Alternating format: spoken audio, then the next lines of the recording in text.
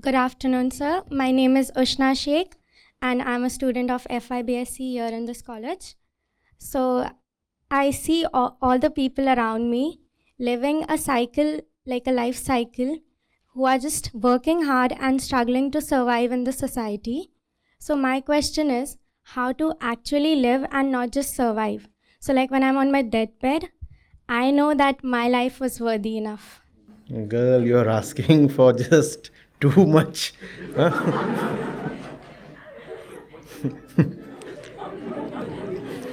This is this is what the best and the greatest among us, in this human race strove for and struggled all their life. So that's what you're asking for. I'm really glad. Wonderful. Sit. So, how to live and not just survive?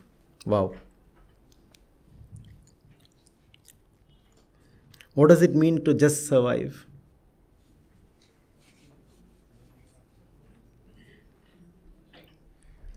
It means to exist for the sake of the body. I'm just trying to put in certain technical terms for the sake of clarity. If most of your waking time is spent in pursuit of physical sustenance or physical pleasure, then you are just surviving.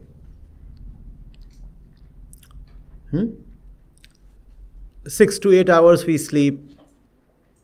Another 2 hours are spent taking care of the body. That makes it 8 to 10. You are left with 14 hours, 16 hours. Of these 14, 16 hours, 3 hours are spent commuting. If you are in Bombay. So you are left with what? 10, 12 something? Of these 10, 12 hours, if you are spending 80-90% just taking care of your livelihood or trying to maximize your physical pleasures, then you are just surviving. What's common between just striving for livelihood and maximizing physical pleasures? Livelihood is the thing that you enter into so that you can maintain your physical sustenance. So physicality is the common link. You ask someone, why do you work so much? Is there joy in your work? Is it a mission you are working for? Do you want to bring about a substantial change within you or in the world?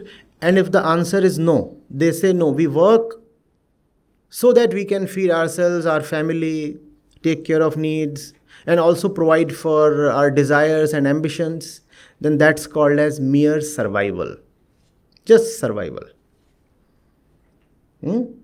Most of my effort goes towards taking care of my stomach, my body, my clothes, my accommodation, and the remaining part, the excess amount that I earn, I spend that to take care of my desires, my pleasures. This is mere survival. Are you getting it? A fellow earns, let's say, 100 rupees a month. 60 to 70 is spent in what he calls as fixed expenses. Of the remaining amount, the fellow spends rupees 20 in pleasing himself. And rupees 10 he keeps in the bank for future use. This is mere survival. And this must have begun to sound horrible to you because this is how 99% of humanity lives, merely for survival. Just for survival. What is real life then? Real life is when the body, the physicality, is not the end but the means. To live to feed the body is much the same as buying a car to keep refueling it. What does the car do? It goes from the home to the fuel station and comes back to the home. The car moves so that the car can be fueled. The fellow goes to office so that his stomach can be fueled. He goes to office so that he can enough for his stomach, both the stomachs. The physical stomach and the mental stomach. Why does the fellow go to his office? So that the stomach can be fueled. It's much the same as buying a car so that it can be taken to the petrol pump to fuel it. The car goes nowhere else. It goes only till the petrol pump. Or it goes till the garage so that it can be serviced. What's the point in buying and maintaining such a car? It takes you nowhere. There is no destination it can bring to you. Similarly, what is the point in having this body? If the entire life has to be spent just servicing this body, and by body, I mean both the physical body and the mental body, just as the stomach is both the physical stomach and the mental stomach. And the mental stomach, we all know, is hungrier than the physical stomach. Are you getting it? What is the point in having the body? By body, I mean the body and the mind. If the entire life you are working just to feed the body and the mind, how does the body demand to be fed? Through food, through clothes, and through shelter. These are the three things that the body wants. How does the mind demand to be fed? Infinite appetite. Unending desires. Both of these keep demanding, please feed us, please feed us. The body says, give me a better house, give me better clothes. The mind says, that's what I want to have. That next thing remains to be achieved. I must have that. And life is spent just servicing the body-mind complex. It's been 10 years since you bought that car. And it has never taken you anywhere else. And there is so much in the world, great and beautiful, that you must go to. But your car takes you nowhere because all your time you are just servicing the car. The car is of no use to you. Instead, you are being used by the car. You do not own the car owns you. You are a slave to the car. Similarly, we are mostly slaves to our car. This is our car. You have been gifted with this so that you can use this to reach somewhere in life. Instead, we act as slaves of the body. Don't we, usually? The body decides what we'll do. And body means body-mind. The body and the mind decide what you ought to do. And the mind is nothing but an outgrowth of the body. Our desires, our thoughts, they arise from our physicality, don't they? Your hormones shift a little and your mood shifts. Does that not happen? So what you call as your mental emotions are nothing but physical things in motion. So of what use is life then? If all you have to look for is physical, mental security and fulfillment of blind desires. You live when there is something beyond physicality to live for. Do you have that? As young people, this question should be very, very important to you. I do not know whether we'll ever meet again. I do not know whether my words will mean anything to anybody at all, but if even one person here finds some significance in what is being said right now, the very center of life within, will experience a change. I meet 25 and 35-year-olds now, and they say that it's probably too late. Why couldn't we meet you when we were in college? And every day there are like hundreds and thousands of messages, emails. Sir, what you are saying is perfectly right, but it's just too late for me now. I'm 30. Fortunately, you are not yet 30. So you are just in the right place to decide what your life is for. Servicing the stomach and the mind, or for reaching a lovely destination. Life is not about eating, breathing, sleeping, walking. You cannot even be called as living if you just eat, breathe, sleep, walk, take a bath, and gossip. One cannot even be called alive. Technology is progressing at such a rapid rate. We actually have robots today that can do most of what a normal human being does. Robots can even emote because emotions are just chemical. Therefore, robots too can be made to emote. What's the problem in having a chemical arrangement that generates emotions? No issues. Is there something in life beyond what a robot can do? You say, I'm not dead, I'm alive. Why? You see, because I walk. Even a robot can walk. I speak, even a robot can speak. I see, even a robot can see.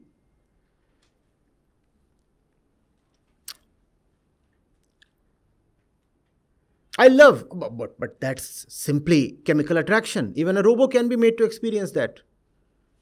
Just Google and you will find robots falling in love. They have been programmed to fall in love, just as we have been physically programmed to fall in love. There is no consciousness in our love. It's just material attraction and repulsion, like iron pieces to a magnet. Are you getting it? Can there be something in life beyond robotic? If we have a robot sitting here, it will register everything that I'm saying. In fact, using machine learning, using artificial intelligence, the robot will actually be able to prepare a very intelligent map of what has been said.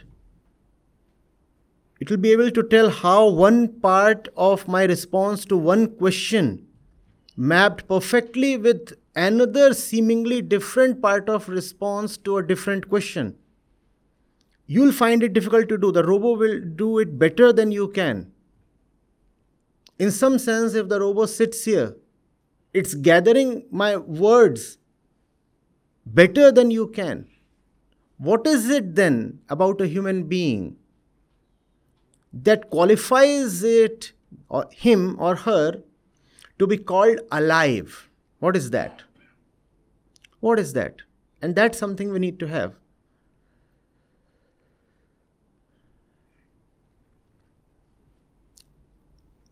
You're waiting for me to give the answer? That's robotic. A robot can never exceed its programming. A robot can never go beyond its programming.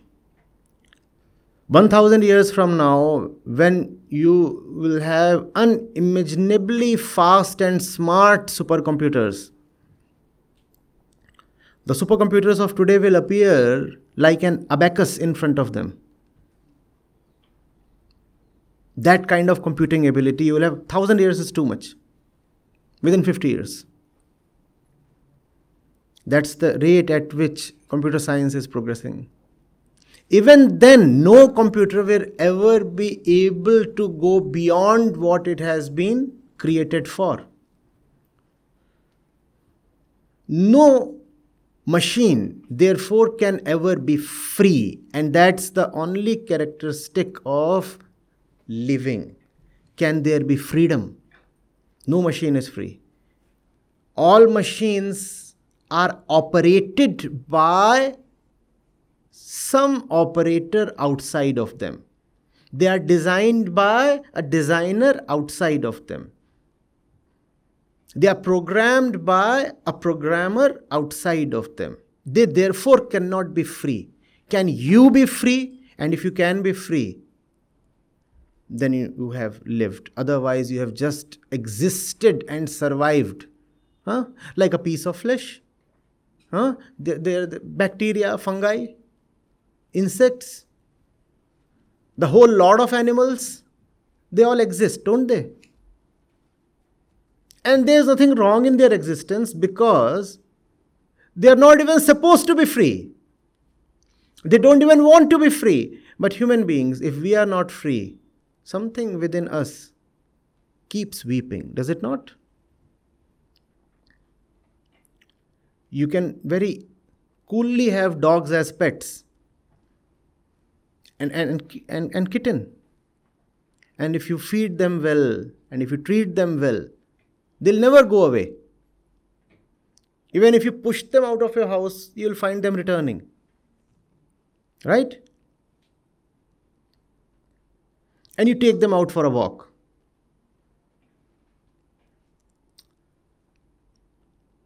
And there's a collar around their neck.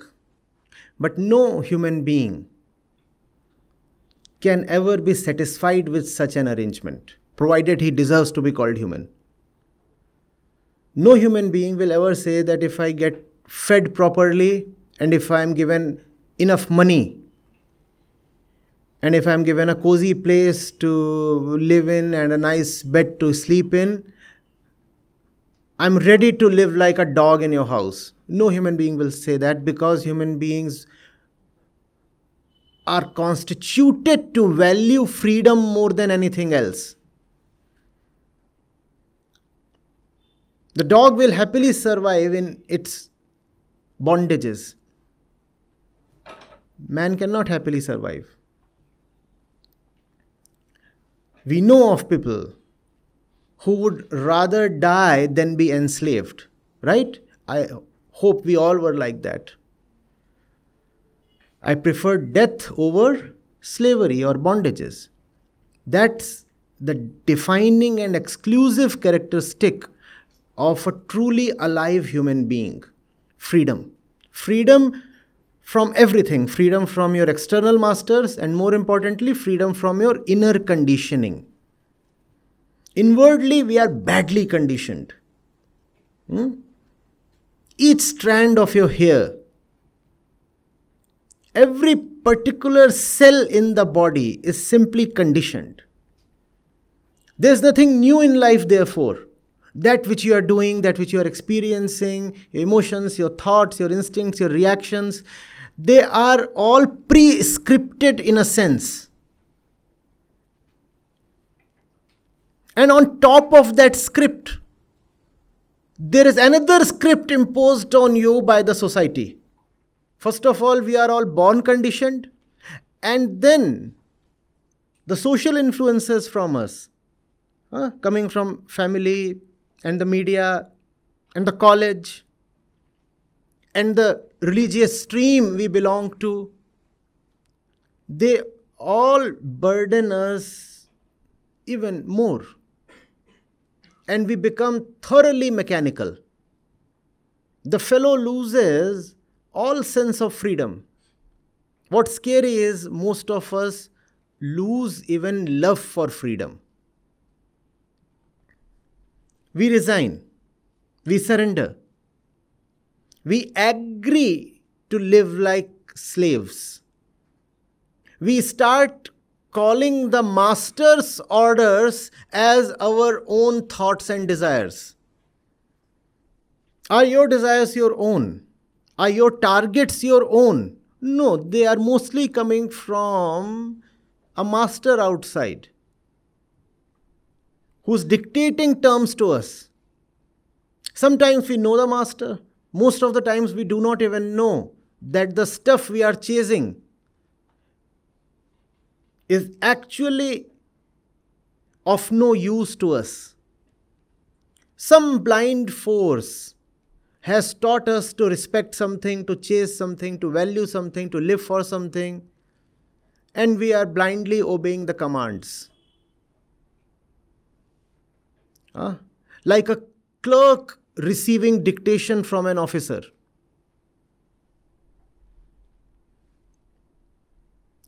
Like a master commanding the dog to fetch the newspaper.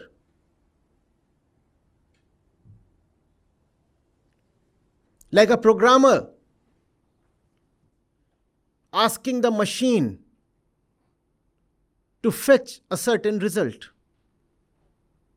That's how most of us live. Can you be free from all this? Can you see that your existence is threatened from all sides by blind forces that are violent and senseless and meaningless? And because they are blind and senseless, they want to capture others' lives. One mark of ignorance is that it suffers. When you are ignorant within, you suffer.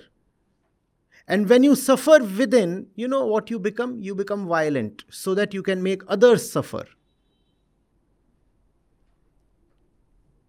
When the society in general is ignorant, it suffers and it makes everybody suffer. Young people must be cautious. Suffering, bondages should not be labeled as responsibilities, as virtues.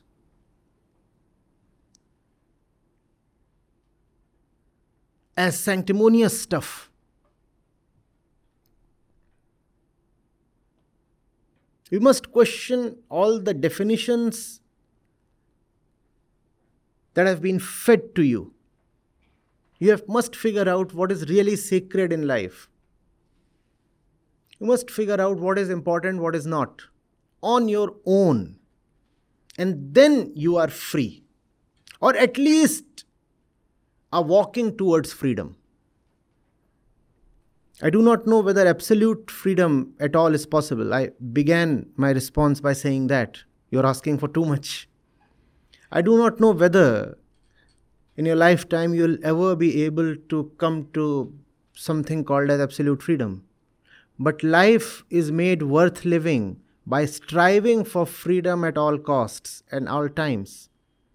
Irrespective of how lucrative bondages appear, reject them. It does not matter that you are wearing respectable chains. No.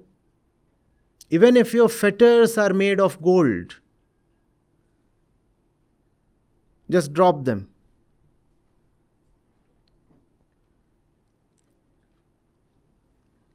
Are you getting it? That's what a robo cannot do.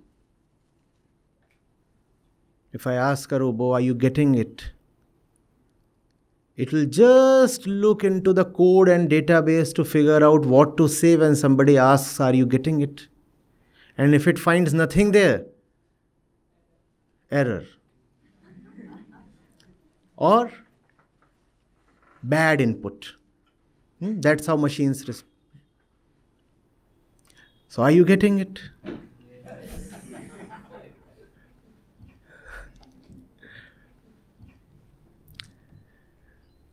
No robo can ever understand what has just been said.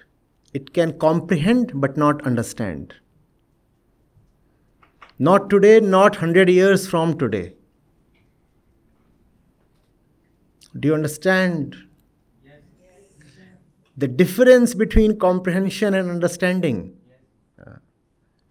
To understand is to live it. When you understand freedom, then you drop your bondages and you start living freedom. Comprehension means, oh, I know what those words imply. So if you can know my language, if you can turn active voice into passive voice, if you can translate what I said from English to German or to Hindi, you have comprehended. But comprehension means nothing. Understanding means living. Comprehension simply means intellectual translation. Intellectual translation never helps anybody. There are so many people who know so much intellectually. It doesn't change their lives. But to understand is to commit to what you have known to be true. Now that I have understood, I'm living it. And that's what a machine cannot do. If I speak of freedom to a robot, it cannot drop its programming. 1,000 times I'll speak of freedom to a robot or to a computer, it will still remain programmed. And that's how human beings are human beings. It is possible for you to go beyond your programming. It is possible for you to be free. It is possible for you to understand. Do you choose to understand? That's an unfortunate ability bestowed on us. Choice. Why unfortunate? Because typically we choose the wrong option.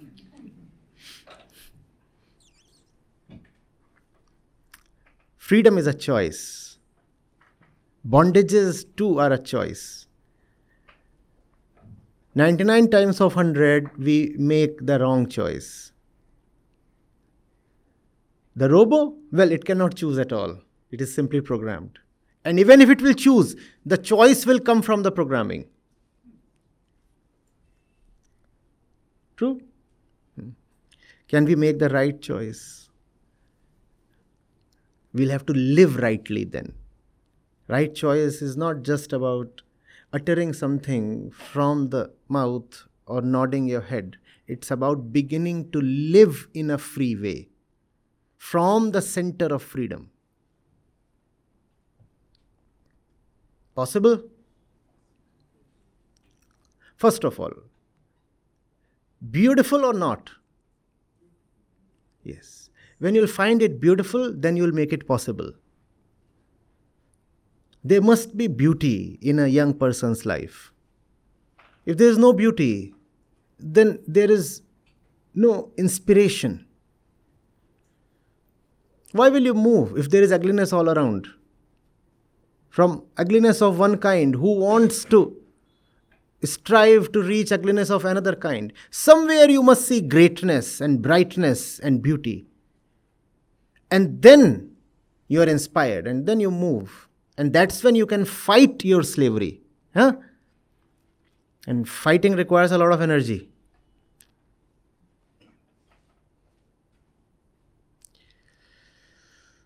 Be strong. Okay, so I'm Manojendu Chaudhary. I'm in the Department of Physics. You see, just as a corollary to what you just said, I want to ask, a robot doesn't have ego. So now what is the intersection between the urge to be towards freedom and your ego? You could say the robo does have an ego planted into it by its designer. Therefore, the ego of the robo is totally in bondage and therefore choiceless. You could either say the robo has no ego, and that would be perfectly correct. Or you could say the robo has an ego, a sense of I. What is ego? A sense of I. I. The robo has an ego that cannot choose. We utter I exist, I am. And this I amness could either be robotic or real. It is robotic when your I amness is dependent on others.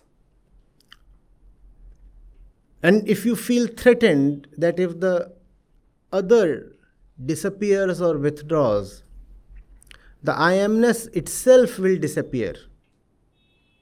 That's the slave ego. For example, I am rich. What is the ego? The I am thing is the ego. And if the ego says I am rich, and if the riches vanish for some reason, a stock market crash, let's say, the fellow says, oh my God, I'm gone. Because who was I? The rich one. And the riches have gone, so I'm dead. I am rich. Now strike out the word rich. What remains? Nothing. That's false ego. But most of us choose to live in this kind of false and dependent ego. Real ego is self-dependent, free. It does not find it necessary to identify itself with something. It does not experience a kind of vacuum that it must compulsorily fill up with something, anything, some trash. Many of us, for example, might be finding it difficult to just sit silently and listen. Because in the moment of silence, you have to say, I am. In fact, you don't even say, I am. There is just silence. And that's a threat to the ego, because the ego must say something. I am X, I am Y. So the ego chooses to say, I am gossiping. Now, gossip makes the ego feel alive. Oh, I exist. Otherwise, there is the danger of inner death. Obviously, a false death. No real danger, actually. Do you get this? The way we are born with the sense of I am. It is this sense of I am that works all life to gain fulfillment. Being unfulfilled is our condition right since birth. But we choose, because of ignorance, fulfillment from the useless kind of sources. We choose to be associated with something that will fail in delivering fulfillment. So I am rich, or I am traveling, I am a tourist, I am a husband, I am a lover, I am educated, I am intelligent, I am Hindu, I am Muslim, I am male, I am female, I am smart. We want at all moments to associate ourselves with a certain identity, in the hope that the association will bring fulfillment. That association does not bring fulfillment because it is an exercise in the wrong direction. We require not association but actually dissociation. That is called freedom. Freedom is to dissociate yourself from all your dependencies. Would you remember this? Freedom is to dissociate yourself from your dependencies. Whereas the ego is constantly clamoring for more and more dependencies. Even the things that you call as your assets actually become your dependencies. For example, I own a Rolls Royce. In language, I seem to be implying that I am the master of the car. But tell me, one day the Rolls Royce isn't visible, something has happened. And you need to go from place A to place B. And all that is available is a humble Hero Splendor. What will happen to you? Think of your condition. Now, who's the master and who's the slave? Who is the master? Were you the owner of the car? No. The car became so important to you, you got dependent. And now when the car is not there, the car is not suffering, you are suffering. So who is the master? The car is the master. The ego chooses to associate, achieve, obtain, accomplish, thinking that all these associations will give it fulfillment. No, they don't. Freedom comes from dissociation. And dissociation does not mean that you throw your Rolls Royce away. Freedom simply means that internally you are not dependent on the car for your identity. The car is there if it needs to be. I don't think mostly it needs to be there, a Rolls Royce kind of thing. But even if it is there, it is at your periphery, mental periphery. It does not become so important to you that you keep it at the center of your life. Similarly with persons. You start idolizing someone. You call someone as your role model, and that person becomes so important to you.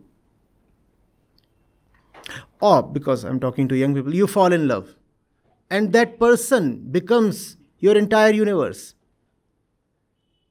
If not the entire universe, at least the center of your universe. That's the way of the ego. To depend. To constantly experience a hollow and look towards the world to somehow fill up that hollow. Can this fill up my hollow? I want to attain this. So I'll work very hard to earn money to have this, hoping that this will reduce my feeling of being unfulfilled. Rolls Royce, a higher degree, a better paying job, a bigger house, a new boyfriend, all these are in the same category. The ego is using them to somehow get rid of its state of incompleteness. But these efforts do not succeed. What the ego really wants is freedom, not association. More associations will not make you feel better.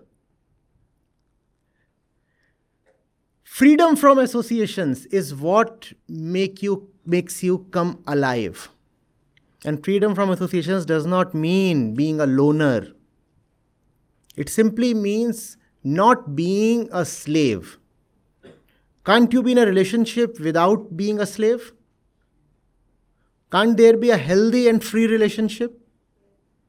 Or do you really have to become somebody's pet dog for the relationship to exist? Right? So that's the choice that you have. Do you want to live in freedom? Or do you want to chase associations, assets, accomplishments all your life? The more you chase, the more you will be disappointed and suffer. Is this making sense? Or is it just too much and too fast?